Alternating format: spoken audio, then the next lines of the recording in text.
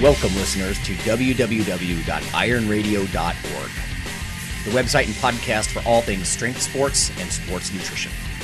With your hosts, Lonnie Lowery.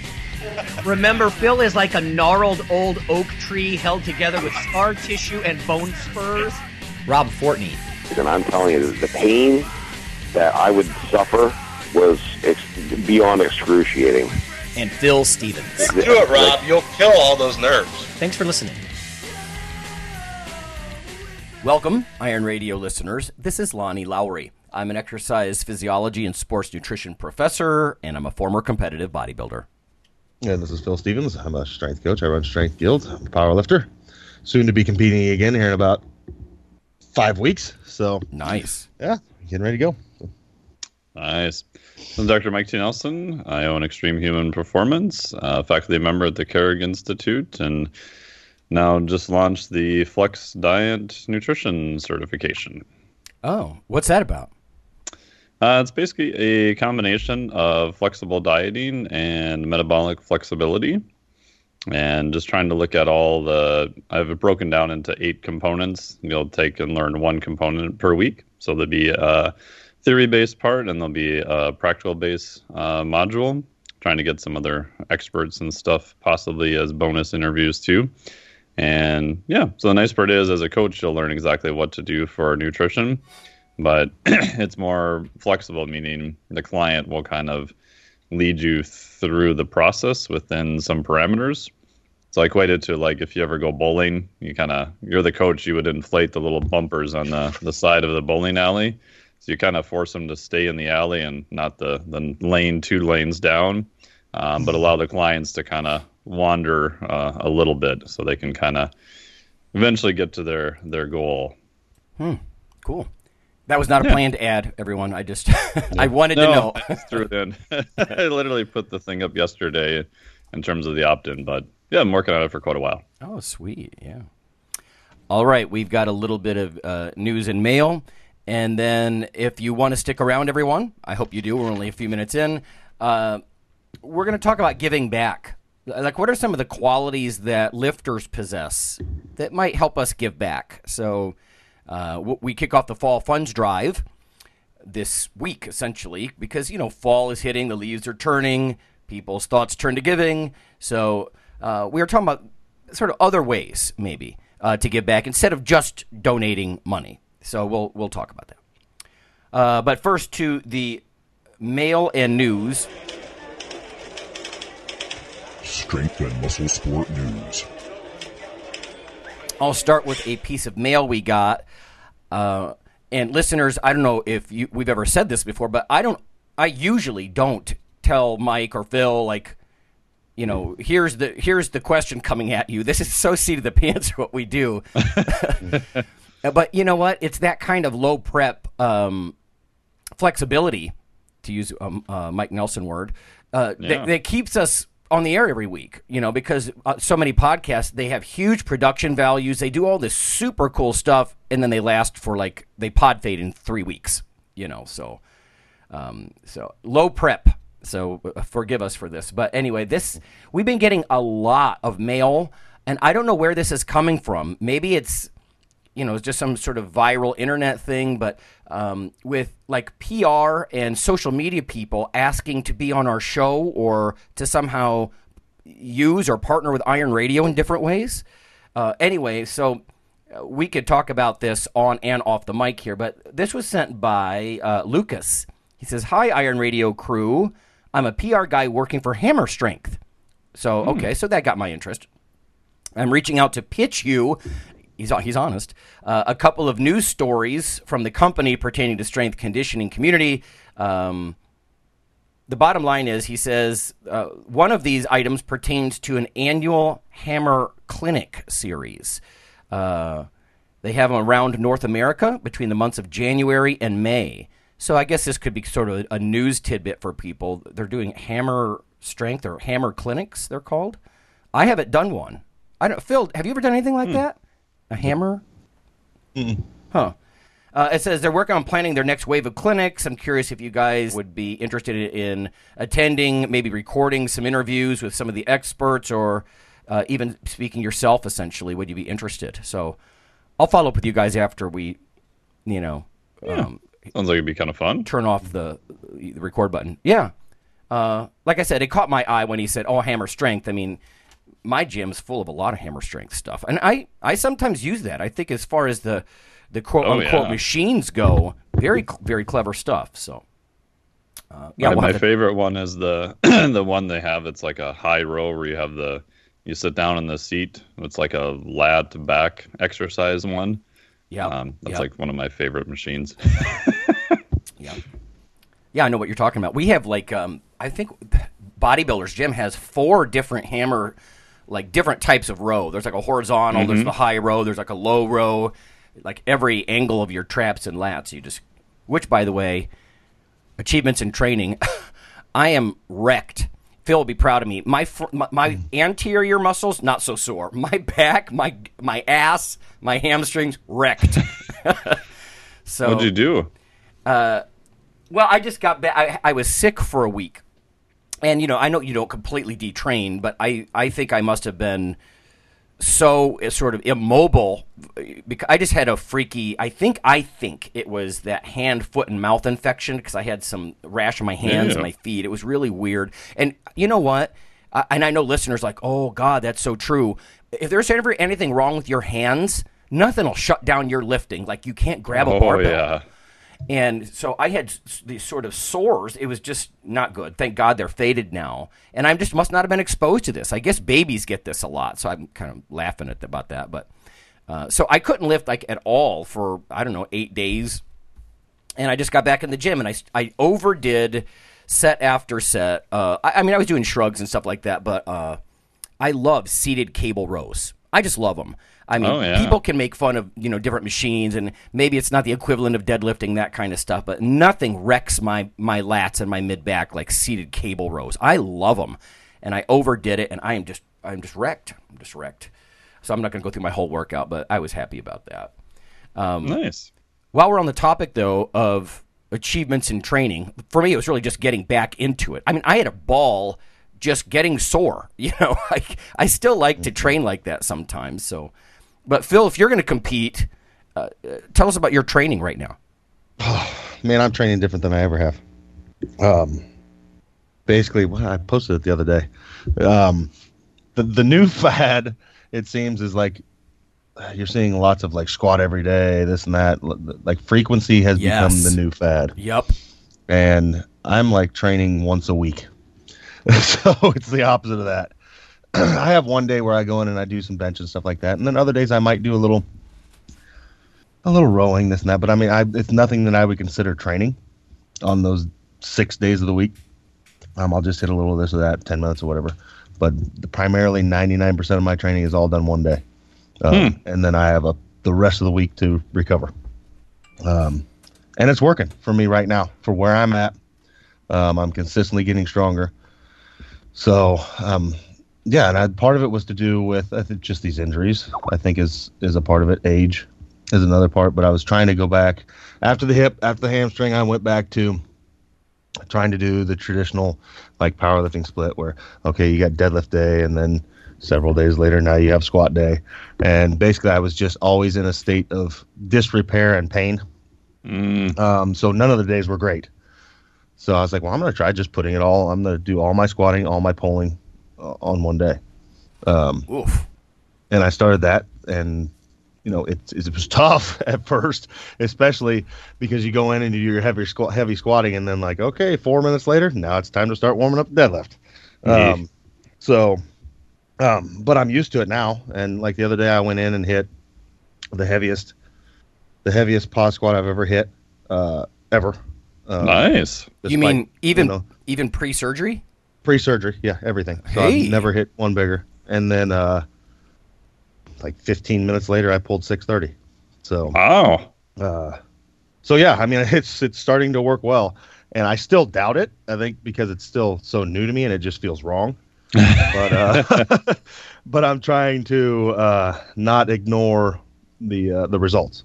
You know what I'm saying? I mean, it's I'm trying something new in myself. None of my other people are doing this. Yeah. Which is usually what I do. It's like, okay, I'm going to try something, so I will try it. And if it goes down in a flaming ball of crap, then I won't have them do it. If it works, okay, let's have one or two other people try it. But and talking to some others that are, you know, I don't want to call us old, but more mature and been in the game longer.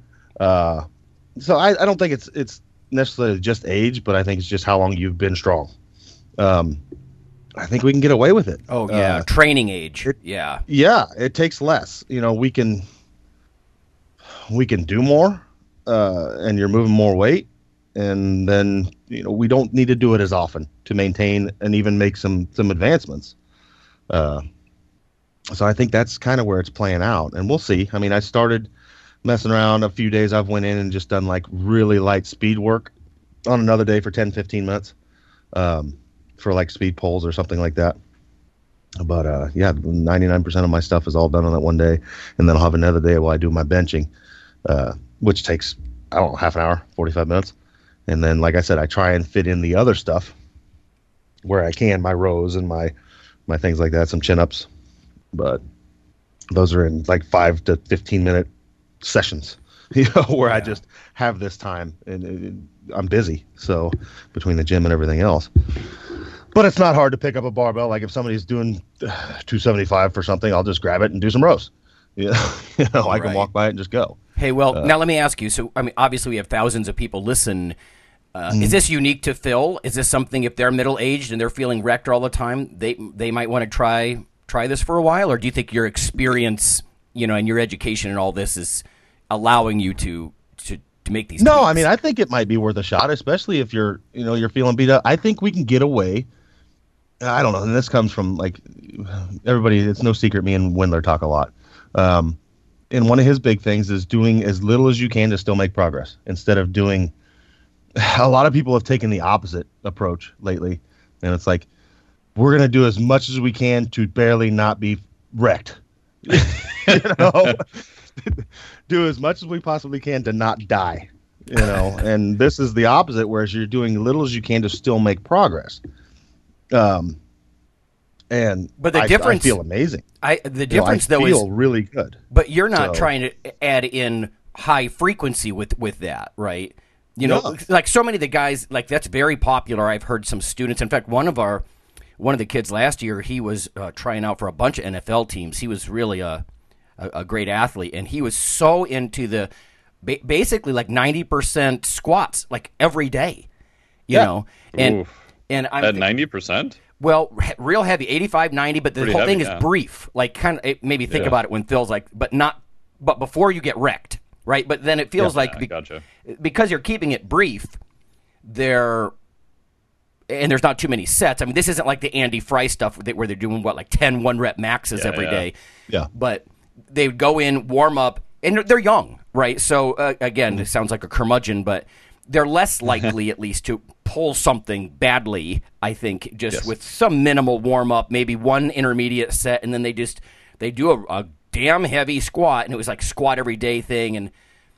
But that's not what you're talking about, Phil. You're talking about stacking a bunch of stuff in one workout and actually making the days per week frequency low, right? Yeah, the whole frequency is not that big.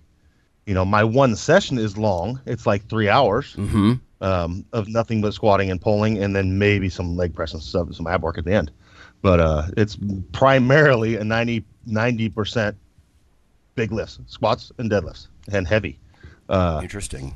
So, and then like I said, I'm pretty wrecked come Sunday, and but I mean by midweek I'm good, and then I still have Thursday, Friday, Saturday to recover. So from days. that, and I'm ready to go again. Yeah, just days and days to recover. Yeah. I think the only down part to it would be if you have a bad day. Like last week, I guess I could consider it a bad day. It was my first off week in a little while. Things just felt heavy. I got a whole nother week to dwell on that. Yeah. Yeah. But still, I mean, it wasn't that bad. I mean, I still went in and hit 575 for a few on squat and like 600 on deadlift. So I mean, I can't. It's like, I'd take it. That's a bad day, but I mean, even my bad days aren't that bad. So yeah. And I think another thing to remember though is I think it's a lot easier to hold on to things than it is to gain them. Yeah. Oh yeah. So you have to remember, like lean. I just got done cutting down, and I was like a lean 230. That's pretty freaking big. Yeah. So I'm carrying a considerable amount of muscle mass. So and now I'm like 270. So I've been eating, and so to hang on to that is a lot easier than like if I was trying to move up a weight class or something like that, or I needed to gain a considerable amount of muscle. Probably not the right way to go. Yeah. But as far as just peaking for a strength event, I feel good. Yeah. You know, I'm not making any massive gain sizes or anything. I don't have the volume for it. You know, it's a good feel point. amazing. Yeah. Well, you know what? I think there's always that debate about hypertrophy being obviously the principal way you get mass, but then the very slow hyperplastic activity and satellite cell activation. And I've seen some estimates from animal models and stuff. It might only be 1% a year.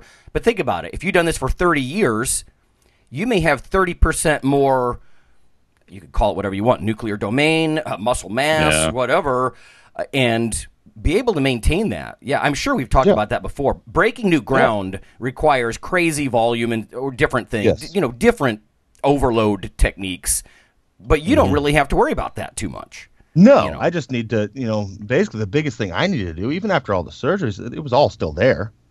I need to learn how to use it again. Right. And use it in a new way because I move differently. Like my left calf muscle still gets like rocked tight because now I don't like shift on that foot. I actually use the foot like a foot, so I have ankle flexion. Yeah, I walk normal, and oh man, that my ankle got so tight, and it's still even from squats, it'll be like very fatigued, my calf, after squats, and I'm trying to work on that. But I mean, like I said, I'm moving in a totally new way, so it was learning that. Like I needed re-education. Yeah, I had to turn things back on, and the best way to do it was, and then I'd get really sore. And I mean, I'm traveling ground that potentially no one ever has, as far as like squatting 700 on a false hip. Yes. So hey, I almost hesitate to tell you this, Phil, but because this is like gas on the flame, because you're very aggressive with a lot of that kind of stuff, and like you said, breaking new ground. But I was having a talk about joint replacement and that kind of stuff with some of the PT students, and we were looking at some literature about how well titanium fuses with bone. Like as a material, some of the stuff that they're using is really, really good. So I'm not saying, just go lean on that as much as you can, Phil, because I mean, you are in uncharted territory, because I mean, like you said, if something goes bad, something really weird would happen. I think. Yeah. If it goes bad, it's going to go real bad. Yeah. And I don't know. I mean, if this thing turns out well, who knows? Maybe like the Stryker company will sponsor me. There you go. There you go. Sponsored by DePuy Implants. That's right. But I don't know. I mean, I feel good, and that's the only worry ever in my head is like the weight doesn't scare me, the this and that doesn't scare me. It's like, can the implant hold up to what I'm wanting it to do? Wait for someone to come out of the woodwork and say, "Oh, Phil has an unfair advantage because of the titanium." Yeah, exactly. Okay. The titanium joint. Yeah. Actually, we have a listener mail that's related to that. But yeah, I wait for someone to do that. Right? They feel a little bit beaten by you, and then they're going to be like, "Oh, he's got an unfair advantage."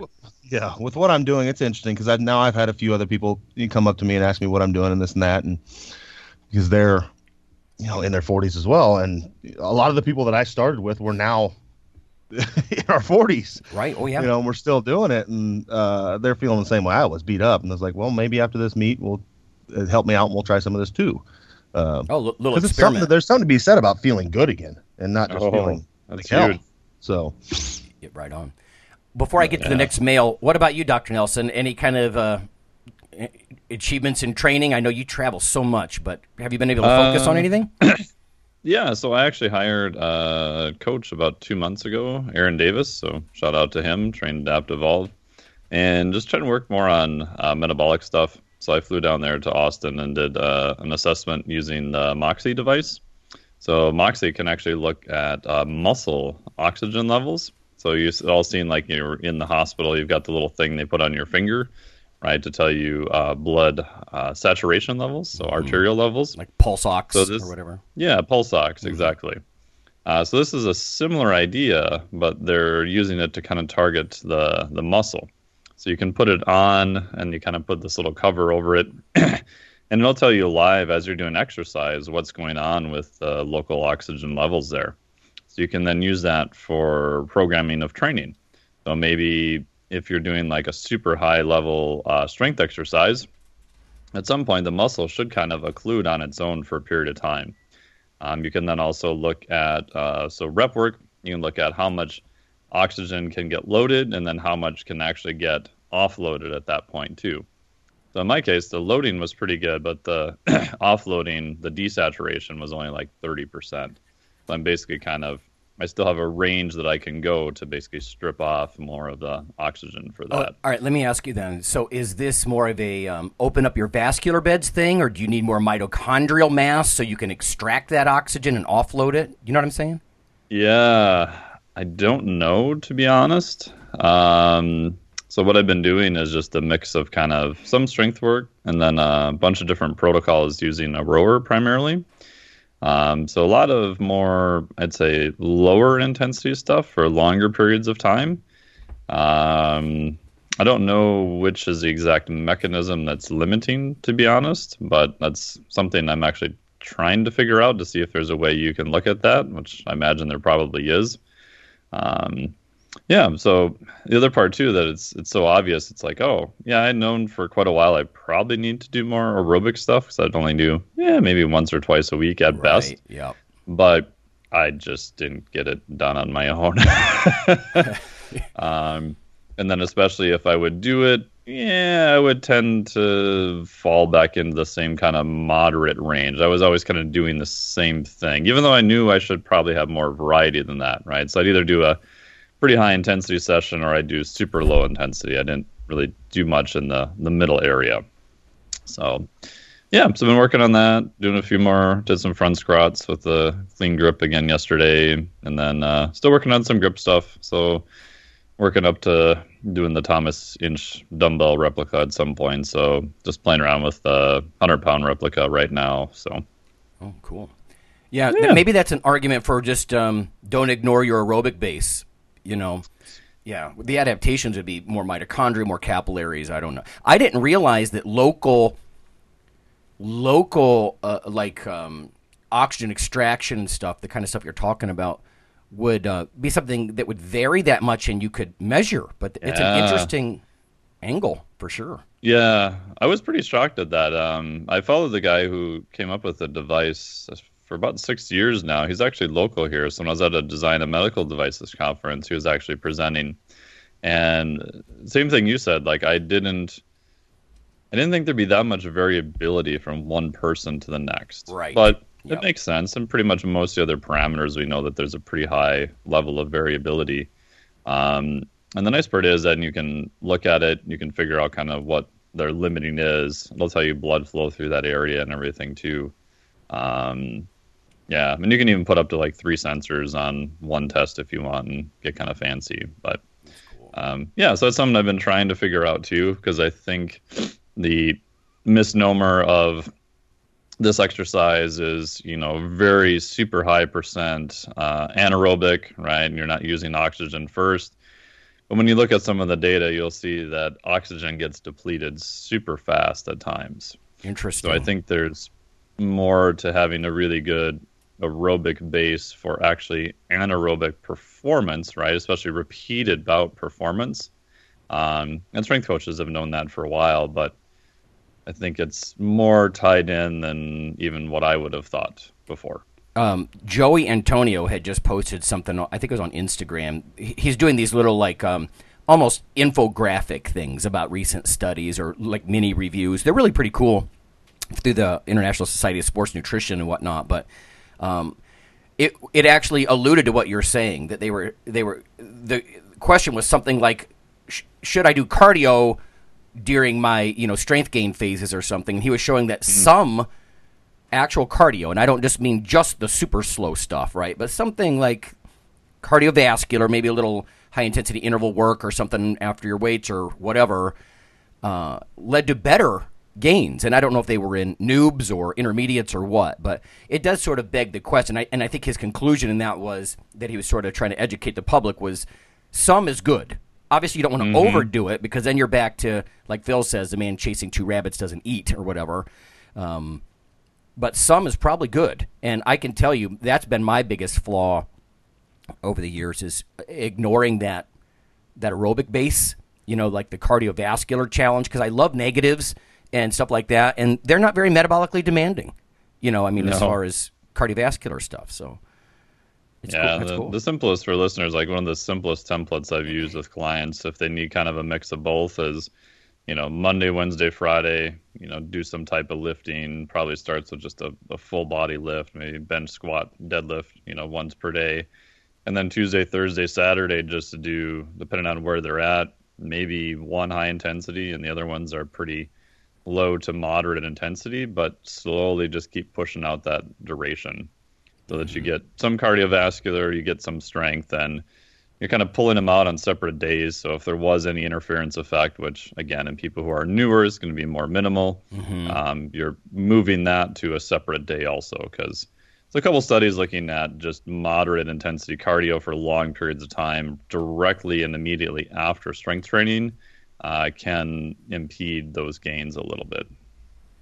This is not very scientific, but I feel better, somehow metabolically cleaner, for lack of a better word, when I have a better aerobic base. And I have one now. Yeah. I feel better all the time as opposed to when I would only do really brief, it's hypertrophy effective stuff, but metabolically I felt kind of sluggish. And now that I'm doing some of the high intensity interval stuff, I'm moving better weights. There's no way it's taking from my progress in the gym, because I'm not overdoing it. But anyway. The 2 times in my life I felt the absolute worst, excluding any injuries or anything like that, was one time years ago where I read that, cardio is going to screw up your strength training. So I'm like, all right, I'm going to stop doing cardio. I did that for 4 months, and I remember working at the med tech company, walking in with my cooler and my backpack, and I literally got one morning to like the second set of stairs and started breathing heavily and thinking, this is horrible. What the hell am I doing? I'm not that much stronger. I'm not really any stronger than I was before. And I look back at all my notes and I'm like, I felt like dog shit for like 8 weeks. Yeah, there's something to it, Yep. Okay, we have one last piece of mail. This is a little bit lengthy. I'll get to this right now, and then we'll go to break. It says, this is from Pete. Hey, guys, I'm a supporting member, and I love your show. It's very informative, and that emphasis is not mine, and taught me plenty about strength training. I'm fairly new to weights. I did a little in high school, but I was always more into the big team sports. Later in life, around 32 years old, I started running, and that did well for me, but the stress fractures and episodes of tendinitis took its toll. I think we all know that on some level, if you get too excited about some of this stuff. This is sort of to your point about getting in some cardio, but when you I honestly think running is really hard on the body. It all can be, depending on your mechanic. A lot of my major injuries, I think about last summer when I blew out my meniscus on my left knee, I don't want to have surgery yet, but there's no doubt I did so. And that was doing what? It wasn't in the gym. It was trying to go for a run, so listeners are probably like, duh, Lowry, but anyway, I tried and I can't. I'm just not built for it, like you said, biomechanically. But back to the mail. One day in January 2013 on YouTube, I came across the movie Pumping Iron. I watched it and thoroughly enjoyed it, and it motivated me to start weight training. I was 41, so this is sort of to Phil's point about getting older and some of the changes. I was 41, and even though I was late to the party, I really got into it, and I changed my body shape for the better, and people noticed. For the last 8 months or so, I haven't felt myself lately. After I put the symptoms together, I realized my testosterone was probably low. And it needed to be checked. I went to the doctor, and sure enough, his testosterone, I won't give you all the numbers, but it was below the normal that a lot of doctors set at 300. Now, this was the email that I mentioned earlier, everybody, about, when I was saying somebody's going to come out of the woodwork and blame Phil for having some advantage. So this is mostly about like testosterone replacement therapy and would it give you an unfair advantage. So, but I digress.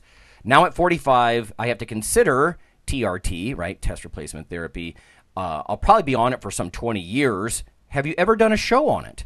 I checked the show history. I didn't find any episode dealing with it specifically, but I'm sure some of your listeners are in a similar boat as me. It's becoming far more common than it used to be, and I'll agree with that. If I was a competitive lifter, would I be banned from competing in certain meets? A quick Google search turned up only some MMA fighter that was banned from competing for test replacement therapy. Again, we're talking about like androgel and stuff, people. We're not talking about, necessarily at least, intramuscular injections that get your T levels sky high, Anyway, he found that strange. Although testosterone is a steroid, it isn't prescribed at the dosage that anabolic steroids typically are for the same types of patients. Obviously, on the black market, that kind of thing. None of that matters, but that's a different discussion. I believe a show on testosterone replacement therapy would be very interesting for many of your listeners. Think about that and keep up the really great work. Pete. So, Phil, what do you think? Someone, they're mid-40s, right? So to me, I think of the analogy of diabetes. If you don't have functioning insulin, you need to take some, and nobody would question a diabetic taking their insulin. But if you've got low T and you take medicine for it, I don't know. What are the different organizations like? Because there's so many power organizations right now, and I'd actually have to look at the bodybuilding stuff. Would they ban someone for just test replacement therapy, like androgel or something? Well, I can tell you this: the USPA just had their first. They just started a tested. What would it be called? Not the whole feds tested, but they have a tested division, and they just banned their first person because of TRT. Oh man. So yeah, I mean, in certain federations, yes, but they also have a non-tested, and they're like, it's right in our rules. It's not allowed. And this guy thought it was, and they said he didn't read the rules.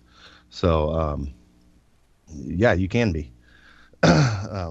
Okay, interesting. So, but I mean, I don't know. I mean, I'm on the fence about it, and that's like I've openly been on replacement therapy for a while. And, one of the things I had to deal with. Like before I went to the Worlds years ago, I called up and talked to the guy, and he's like, "Well, you can enter this or you can enter that." He said, "It's up to you, which way you go," because it wasn't banned in that federation. But I went ahead and went in open, because I don't know. To me, I don't really see it as cheating, but in the same sense, if you're training really, really, really hard, and well, let's say two people are training really, really, really hard. One person's on replacement therapy and one person's not. Let's say they're both having to cut for a meet. So now we add in diet too. The person that's on replacement therapy, their levels won't fall at all. Whereas the person that isn't, it probably will. Yep. So in that way, yeah, that's kind of a sticky situation. You know what I'm saying? I mean, basically you're not above normal, but you don't have the same, your levels won't vary naturally like somebody who is under extreme stress. Right. You know what, Phil? The analogy in or the parallel in bodybuilding, I think, is a lot of guys who compete, if they go on a very low fat, low cal diet, there's some good evidence out there that those sorts of diets can cut your testosterone levels like 15%. Now, again, we're talking within a normal range, and we've had discussions before, and Mike's very familiar with this literature too, that bumping things up and down, let's say on 1,000 scale within a normal range, is not going to make you look like the cover of a magazine or not. But it's a good point. If you're on test replacement therapy, you could do one of those low-cal, progressive, low-fat diets, and your testosterone levels could be humming along at 800, right? Yep. And they would not it'll be fall. fine. Yeah, yeah. Yeah. So, what about you, Dr. Nelson? Any thoughts on that? Yeah, a couple of things. Like you guys were saying that if I looked at this years ago, I wrote an article for Testosterone magazine, primarily on does lifting boost testosterone, and I was trying to find some data that would say, okay, if you're in the normal range, which for simple math we'll say is like 300 to 900, it's not the exact numbers, but within there, is there any advantage to being on the higher end of normal or the low end of normal? So Bazin had one study, the author Bhasin, who did a lot of the early work on anabolics in the 90s, and they chemically castrated men. So they gave them a drug to block basically any testosterone, and then they supplemented them back and tried to get someone at, lowish normal and highish normal. And in that study, they didn't see any huge difference, but they also didn't change training volume and stress and, like you guys were saying, basically push more stress on someone either. So I think the biggest thing is that it may help with recovery, with, stress and things of that. So you can possibly train a little bit more, train a little bit harder, on lower calories, things of that nature. Mm-hmm. If I were him, personally, I haven't done testosterone replacement therapy. I'm not against it at all per se. It's, each person do whatever you want. But the people who ask me about it, the two questions I always tell them to go back and talk to their doctor about are, do we know the reason that it's low? Because if you're super high stress or you've got something else that's off, just adding more testosterone to me is just like putting gas on a fire. It's like, ooh, the fire is bigger, but, why was the fire small to begin with? Mm-hmm. So see if you can maybe look at what is kind of the root cause of that. And, at that point you may decide that, it's a good option or not. The other question is I would ask him, well, what did you do if you ever decide you want to go off? They usually find that in general, better physicians will have an idea of what to do at that point. If they're like, just take it the rest of your life. That doesn't make me feel real confident because unfortunately now there's not every physician, but there's some physicians who just want to solve every issue by prescribing testosterone to every person who walks in the door. And I know I've talked about this in the show. When I was doing my PhD, I had my testosterone measured a couple times and it was in like the 200s. And I knew it was because of, I was sleeping 5.5 hours a night. I was working, 10, 12, 15 hours a day for weeks and months on end. So I knew it was a more stress-related thing and lifestyle-related. So, but I'm sure I probably could have gone in and said, hey, look at my numbers. They're like, oh, that's horrible. You need this androgel or whatever. But the issue was related to lifestyle and stress and things of that nature. So that's my advice. Yeah, we should do a whole episode, I think, sometime on. There's so many good questions. Yeah. I mean, I agree. And one of the things that you brought up is that, finding out why. And that was the first thing that I tell people, and that's the first thing I did. Like, I came in extremely low. I came in at a 42. Oh. Holy crap. And the doctor was like, I have never seen this. And he was like, okay, here you go. And I was like, well, no, let's figure out why. Yeah. So we had to go through MRIs and this and this and this. And I wanted to know the root cause, right? Yeah. Of what's going on. So, and most people don't do that. They're just like, okay, give me the pill. You know? Let's find out why first, and if there's anything we can do about it. Yeah, I do think. Having known bodybuilders, for example, who foolishly they would just go off cold turkey after they compete, and then then of course, if back in the day before there was TRT more commonly used, and I get what you're saying, Mike, about the flip side is that it could be overprescribed, but I used to watch guys talk about not treating the root cause. Clearly they had no testosterone. Yeah. So if we stop at testosterone as the mechanism, I remember one guy in particular, mesomorphic guy, competed at a regional level, and went off cold turkey. And so instead of getting any kind of replacement, because before the androgel, before I think a lot of like the politicians and power broker middle-aged guys started seeing some of the benefits, this was very taboo. It was akin to doping in every way. And they put him on like an antidepressant, which is actually going to make his increasing body fat even worse, right? Yeah. They put him on Viagra so he could have erections even though he had no drive. So he's got like this functioning machinery with no desire to use it kind of thing. and so, but how bizarre is this, right? The doctors they're prescribing everything under the sun to give him artificial sexual function and mood and that kind of stuff instead of saying, my God, man, your testosterone is rock bottom, and whether he did it to himself or not.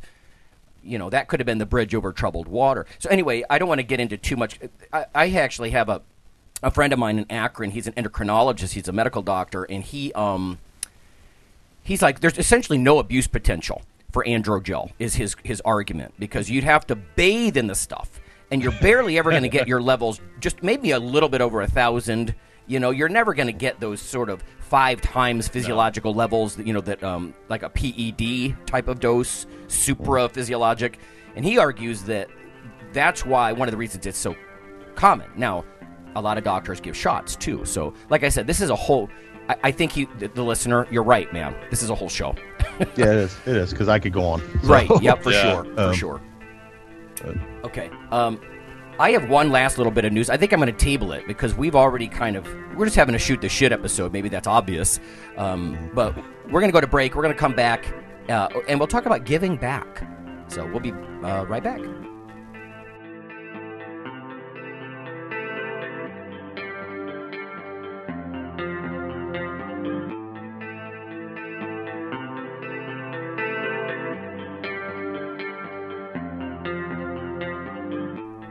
Hey listeners, this is Dr. Lonnie Lowry. If you've ever had anyone critique you on your protein intake as part of your weightlifting lifestyle, oh, you poor meathead, all that extra protein is going to rot your kidneys or weaken your bones or dehydrate you or give you gout or who knows what. There is a book available. You could simply Google CRC Press and Lowry. And what I've done is reach out to experts all over the world and create a book, a single compendium that you can hold up and say, this is why I consume extra protein. This can be very valuable when you're being quote-unquote educated by various professionals on the topic. There's an enormous amount of literature in this book on the safety, the effectiveness, how protein works in cells, the history of protein and weight trainers, much more. So again, please check out CRC Press and Protein and Lowry. You can just Google that, and I do, full disclosure, I do make a small single-digit royalty on the book, but that's not why I did it. I did it so we can all have something, our particular population, to both defend what we do and to inform our nutrition and our eating. Thanks.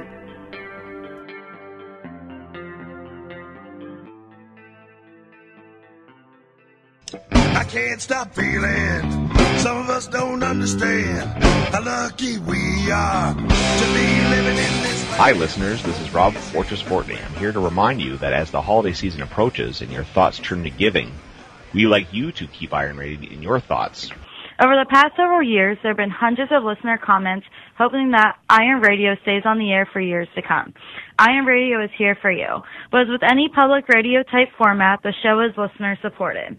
That's where you come in. For just $4 a month, you become a supporting member, keeping your weekly dose of education, experts, and gym talk flowing. Just go to www.ironradio.org and click on the $4 monthly subscribe button near the bottom of the page. Or click the donate button at the right of the page for a one-time donation. You are the Iron Brotherhood and Sisterhood. Of course, not everyone can afford to be a supporting member or a significant one-time donor. But for those of you willing to pitch in, $4 per month or $50 just once, we're about to sweeten the deal. Become a supporting member or major donor between now and January, and a limited number of you will receive a gift worth over $20. And we will never forget our existing supporters. Simply email me via ironradio.org, and I'll send you a free seminar from Dr. Lowry on how to significantly and realistically boost your testosterone levels. Help your iron brothers and sisters who cannot pitch in but deserve better internet programming in our sports. And happy holidays.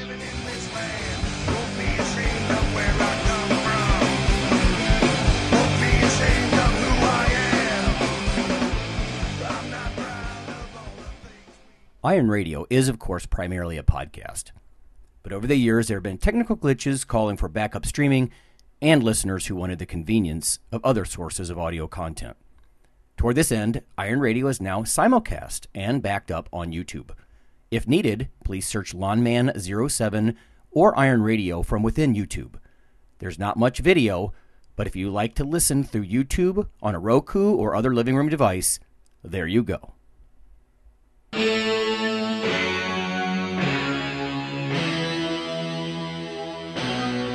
Like your weekly fix of Iron Radio?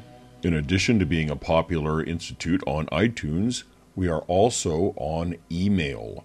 Simply go to www.ironradio.org and sign up for the voluntary email. You'll get a once per week email, no more. That's little more than the show notes and a link to the audio. So go for it.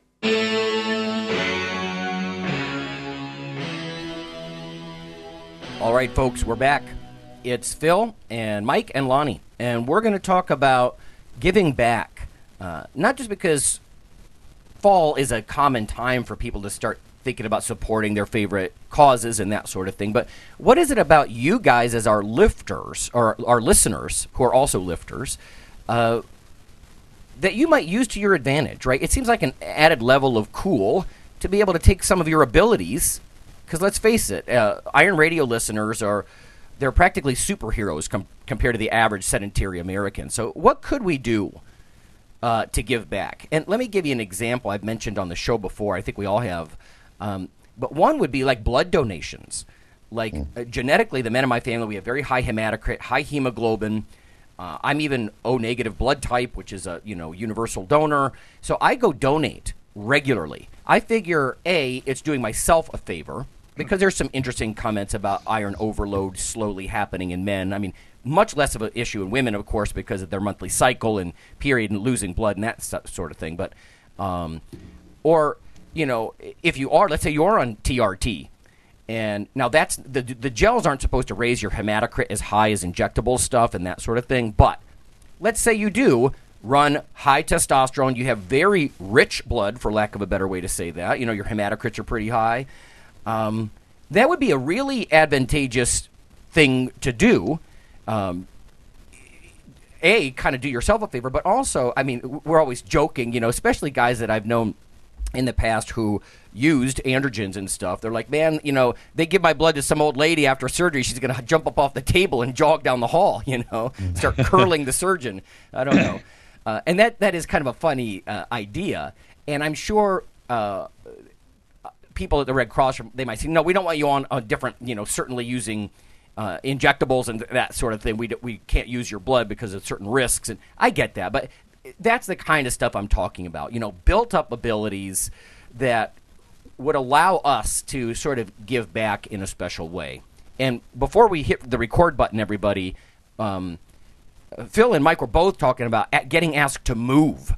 So, hey, Phil, you're big. I got furniture help, right? So, I don't know. You've been asked to do that, right, Phil?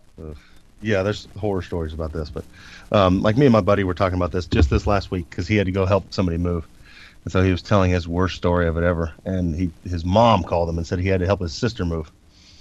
So, like most siblings, they don't always get along. But he shows up to move his sister, and she's not there. And he's like, where's she at? Well, she's on a float trip. It's like, oh, no. That's not going to happen. If I help somebody move, you better be there. But, right. You're helping. You're not taking over. Yeah. Yeah. It's always that, like, well, you're big and strong. You can help. It's easy for you. No, it sucks. Right. I don't go to the gym so I can help you move. No, you're right, exactly. Now, you do a lot of functional stuff, too. I was bitching before we recorded anything about getting sore in weird ways, because you're doing odd lifts, essentially. You're doing all this weird stuff that requires grip. Like, this might be something Dr. Nelson's really good at, but, I'm not usually training that kind of stuff. So you get sore in these, like, weird assister muscles you didn't have, and stuff like that. And I can tell you, man, I mean, when I moved back from Minnesota, I did my whole house myself. And I was wrecked for like 2 or 3 days when I got home. Because, you're talking about hours and hours up and down the truck with carrying everything from a couch. You look like an ant. You're balancing the couch just right on your back. Yeah. And it takes a weird toll. But, Mike, you've been hit up for that kind of stuff too, right? I mean, you're a big guy. Yeah, not as much lately, which is good. Before the show, we were saying that I had one many, many years ago, a long time ago, when I first moved back to the cities and finished college the first time. And they said, we're going to help us. I'm like, okay, fine. And I showed up, and we did not move the first thing until 7 hours later. So and I wanted to kill somebody. Oh, my God. Because I asked them beforehand, okay, you're going to have everything ready. I'll help you move, but the deal is I'm not putting stuff in boxes. Yes. 1, because you don't need me to do that. 2, I'm afraid I'm going to break something. And 3, you can find other people to do that, right? If you wanted to help me move, I'll help you move stuff. But yeah, and then one other one a couple of years ago, we live at a townhouse, and most of the training I do is in the garage. A lot of times they're out in the middle of the street because the street just dead ends.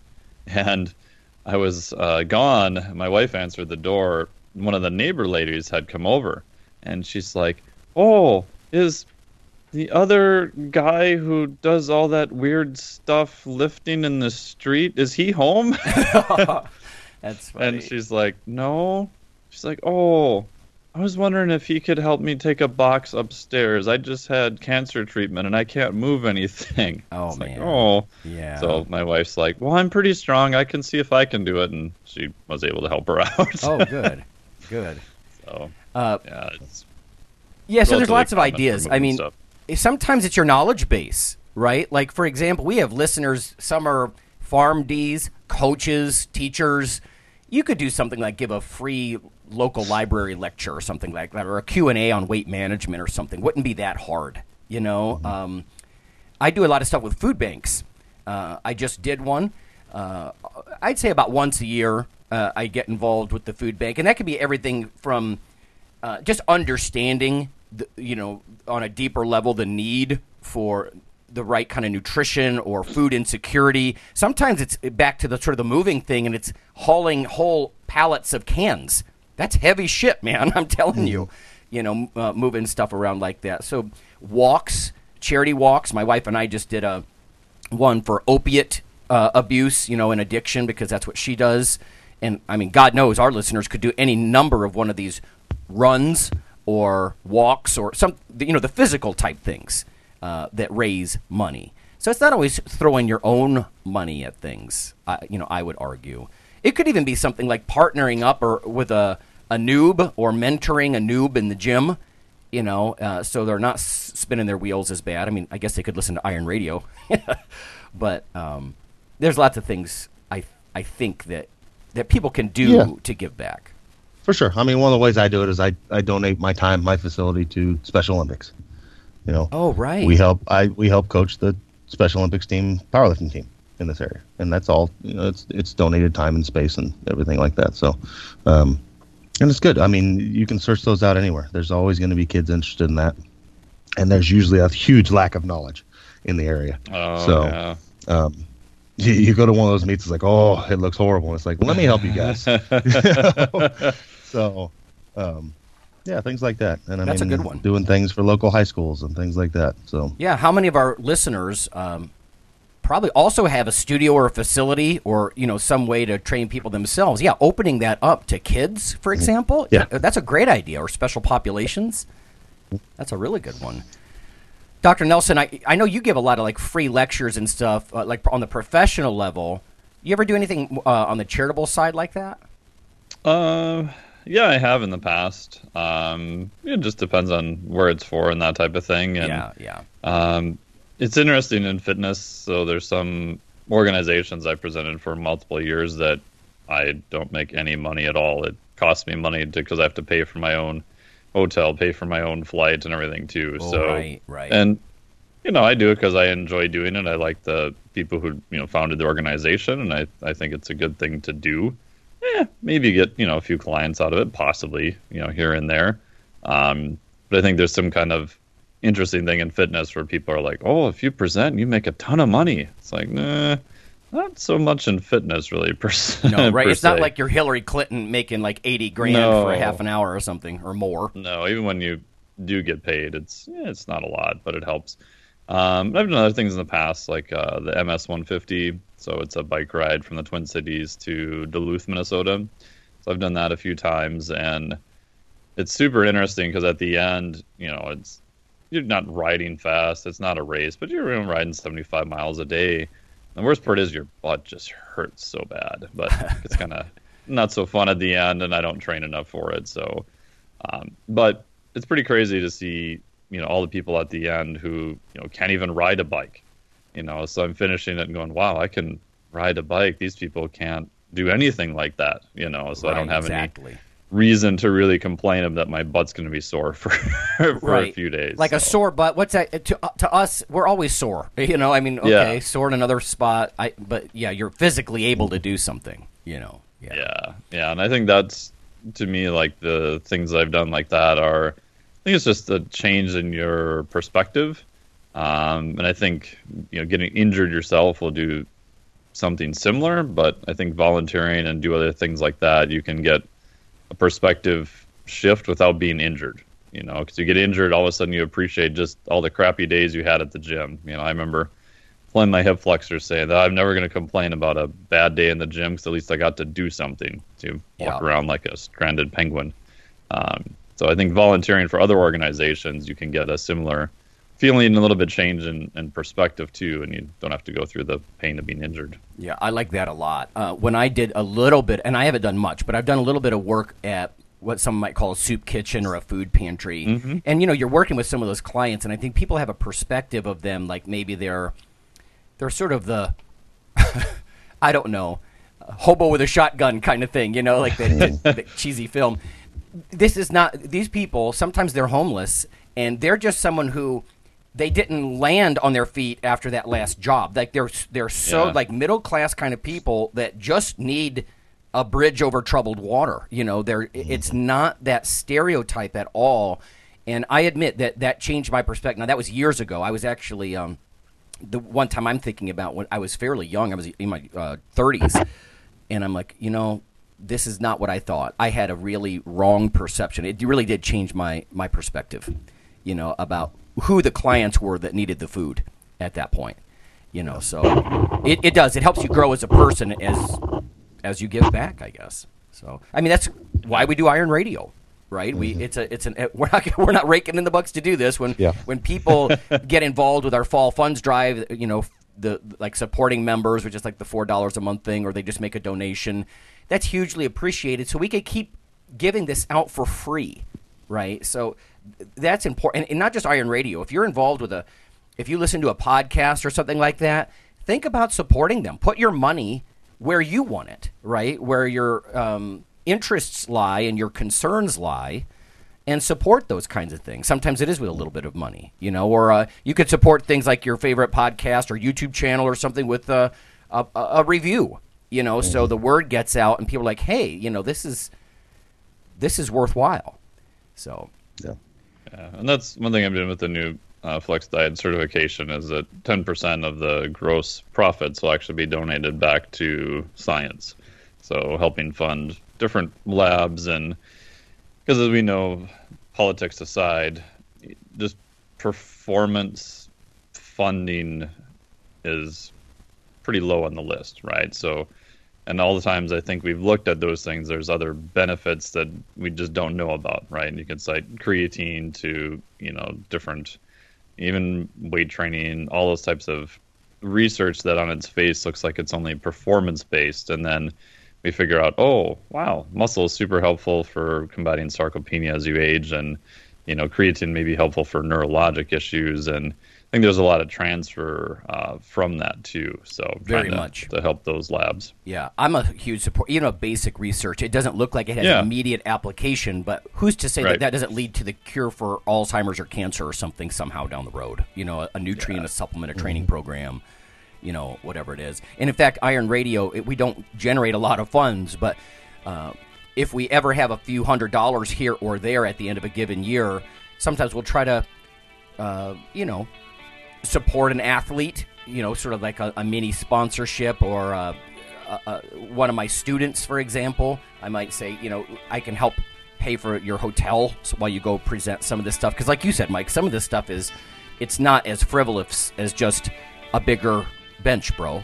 Yeah. Not that there's anything wrong with that, but yeah, for sure. All right. I think that's an episode. All right, guys. Thanks a lot. Cool. Yeah, thank you.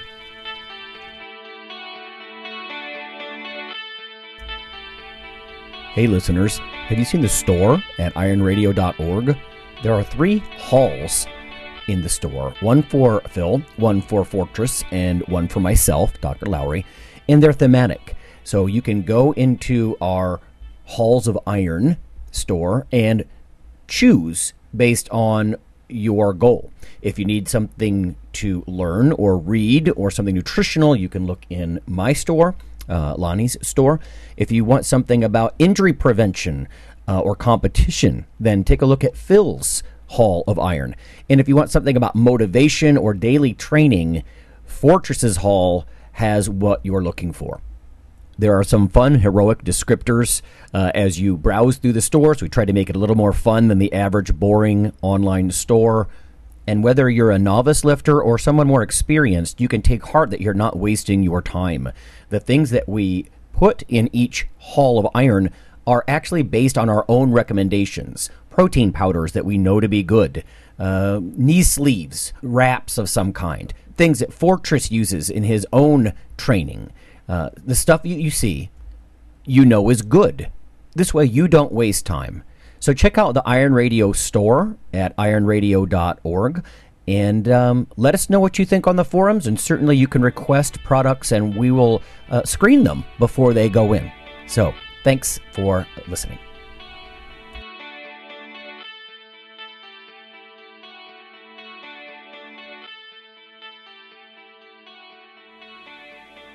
Iron Radio is accepting donations. If you like what we do, the professors, the scientists, the bodybuilding show promoters, the athletes themselves in powerlifting and bodybuilding, please consider making a donation or maybe buying something from the ironradio.org store. We also are accepting supporting members. So for $4 a month, which is frankly less than the bank sneaks out of your account in fees, you can step up and support a form of sort of public radio for the bodybuilding and powerlifting and strength community. The Iron Radio podcast and all of the audio on ironradio.org is for informational purposes only. If you're interested in starting a diet or exercise program, it's important to check with your physician. Also seek the help of registered dietitians, athletic trainers, and qualified exercise physiologists in order to make the progress that you need.